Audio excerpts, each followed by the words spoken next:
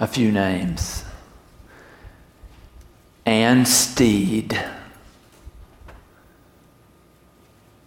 Joseph Norbury, Thomas Salmon,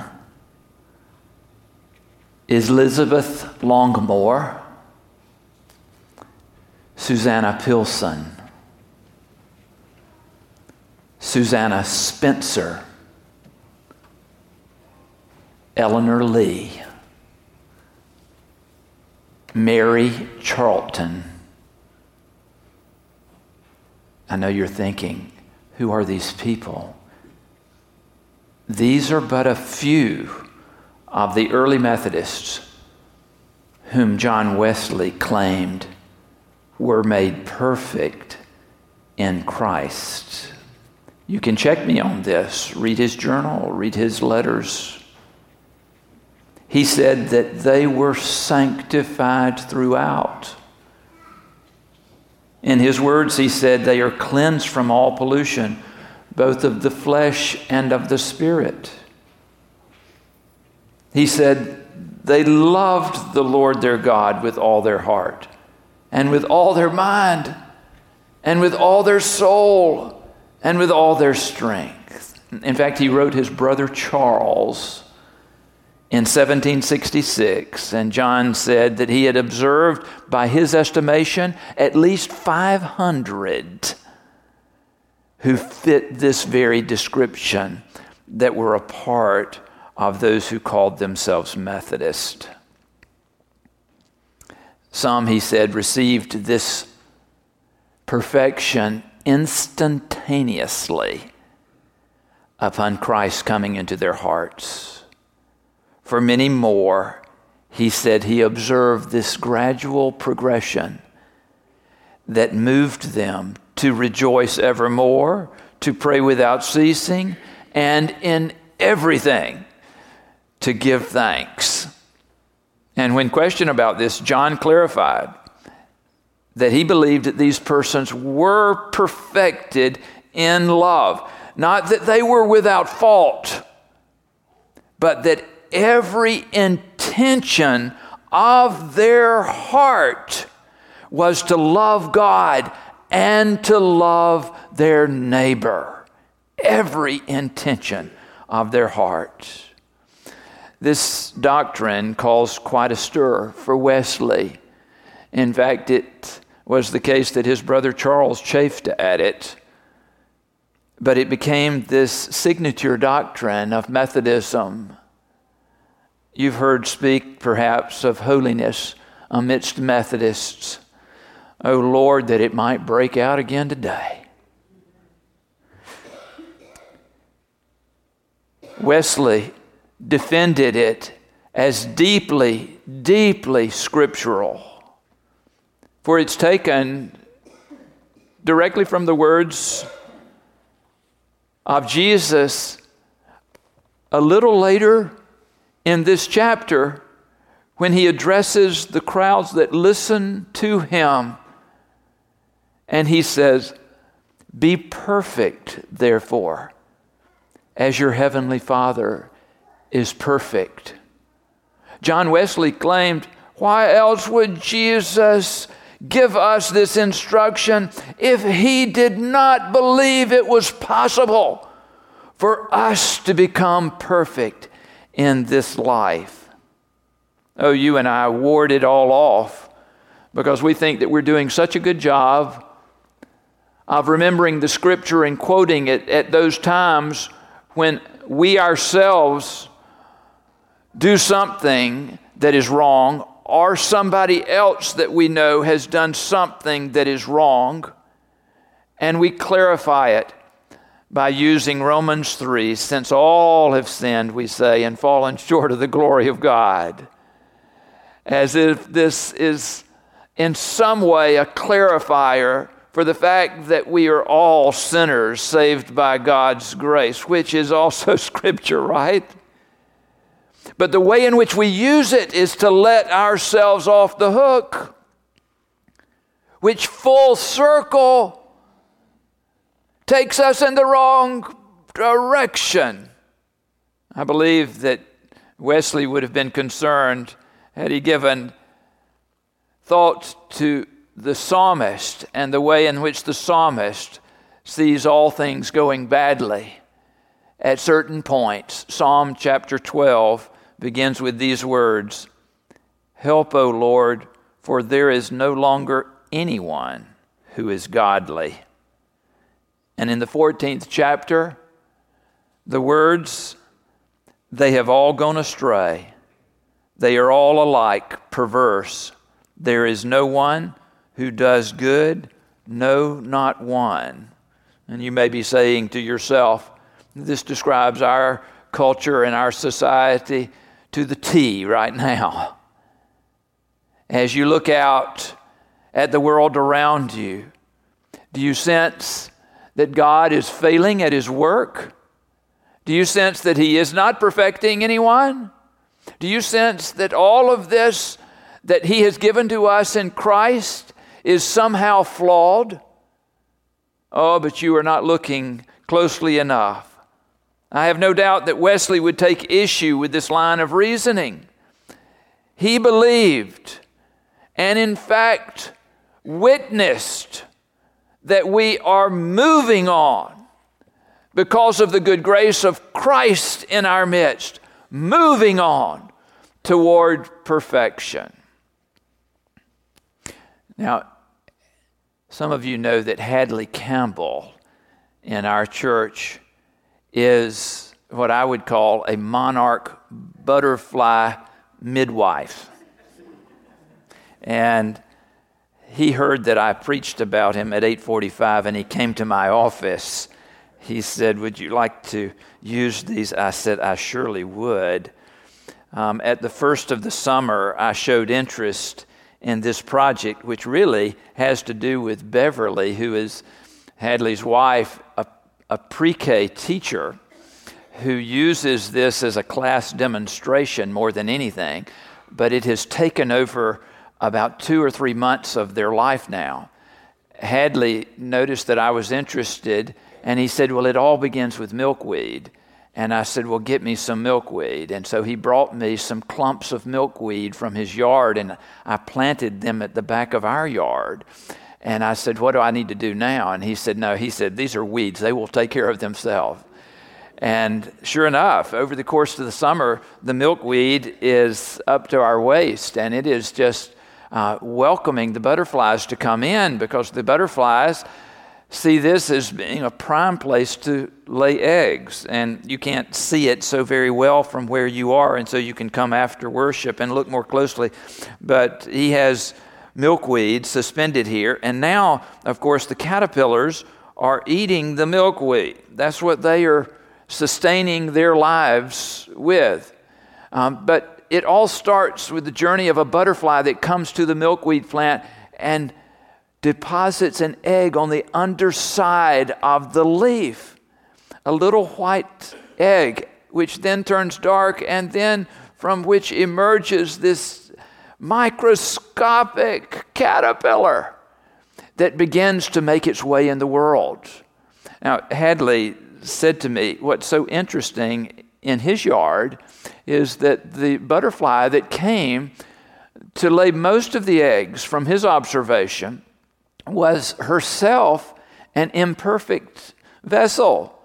In fact, she had a wing that was malformed or injured in some way, but that she would make her way for days on end. She would make her way from one leaf to the next to lay these eggs and to deposit them and to start their lives.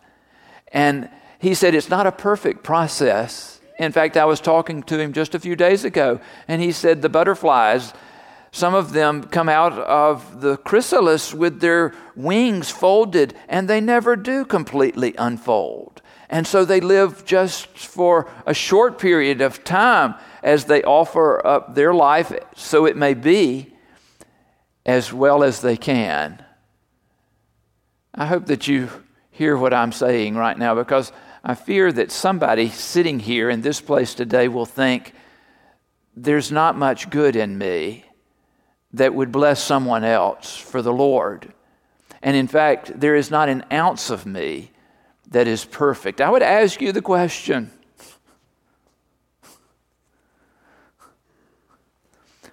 do you see an imperfect butterfly in this cage?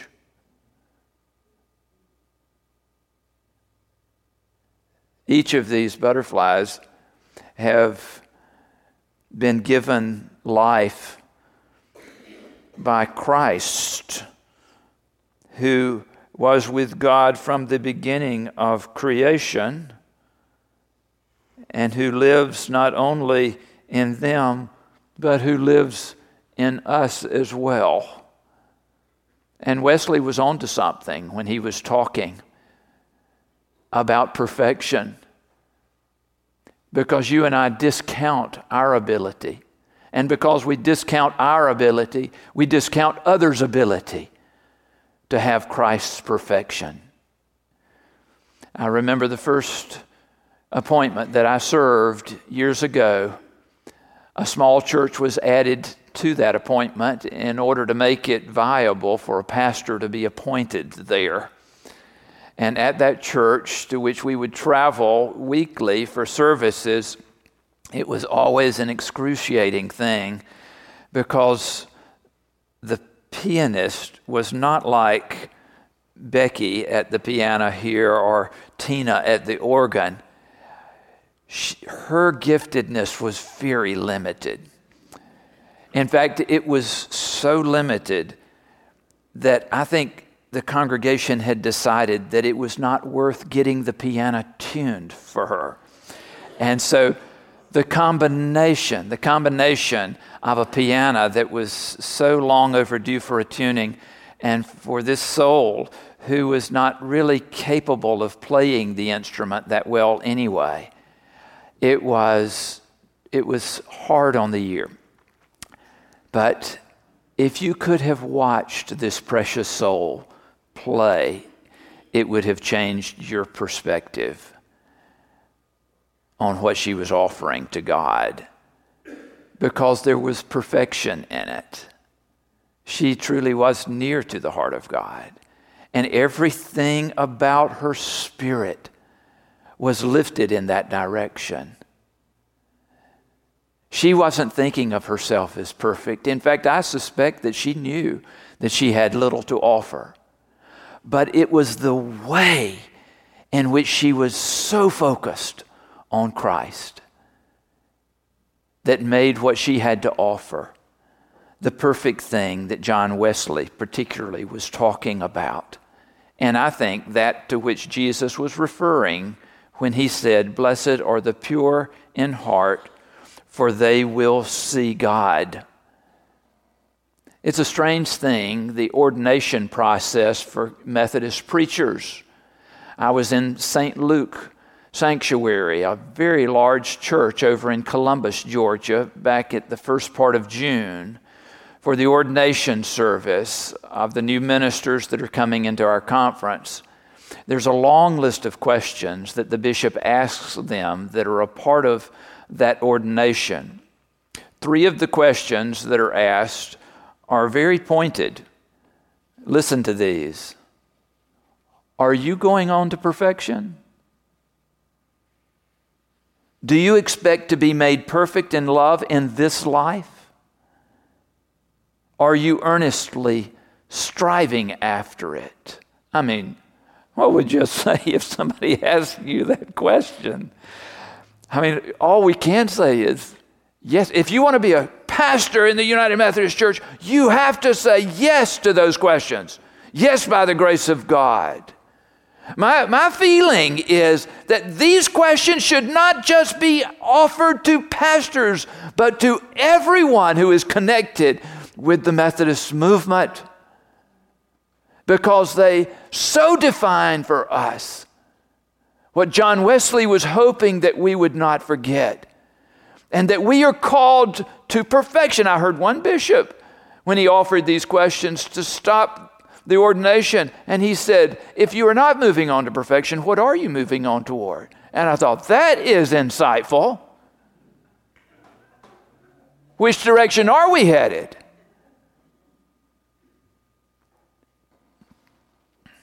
It has been much on my heart, and yours, I know, especially that newcomer Duggan, whose homegoing service we had yesterday.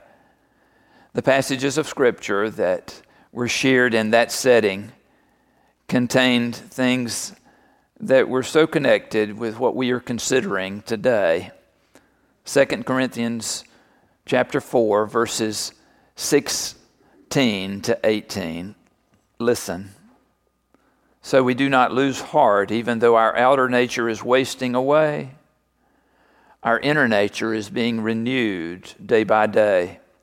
For this slight momentary affliction is preparing us for an eternal weight of glory beyond all measure, because we look not at what can be seen, but at what cannot be seen. For what can be seen is temporary, but what cannot be seen is eternal. Does not this remind you of what Jesus said? Blessed are the pure in heart, for they will see God. Listen to this passage from 1 Peter chapter 1, verses 8 and 9. Although you have not seen him, you love him. And even though you do not see him now, you believe in him and rejoice with an indescribable and glorious joy, for you are receiving the outcome of your faith, the salvation of your souls.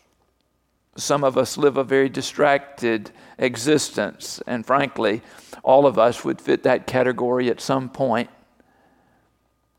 Do you remember how two of the disciples were so distracted after Jesus' death on the cross? Even word had reached them about the possibility of his having been raised from the dead. And as they journeyed on the road to that community of Emmaus, they were joined by Jesus, but they did not know it was Jesus. It says that right here. It says, now on that same day, two of them were going to a village called Emmaus, about 7 miles from Jerusalem, and talking with each other about all these things that had happened.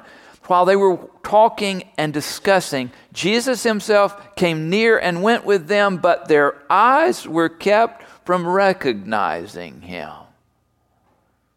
And later in this same passage, it's so fascinating because when Jesus was persuaded to stay with them and they were seated at the table for the evening meal, it says, when he was at the table with them, he took bread, blessed and broke it, and gave it to them. Then their eyes were opened, and they recognized him, and he vanished from their sight. Blessed are the pure in heart, for they will see God. It might just be a glimpse of God. But let me tell you, it will make all the difference in who you and I are. Today we come together at the table once again. Are you looking for God? Do you think that he is perfecting you? Do you think that's possible? Be ye perfect, even as your Father in heaven is perfect.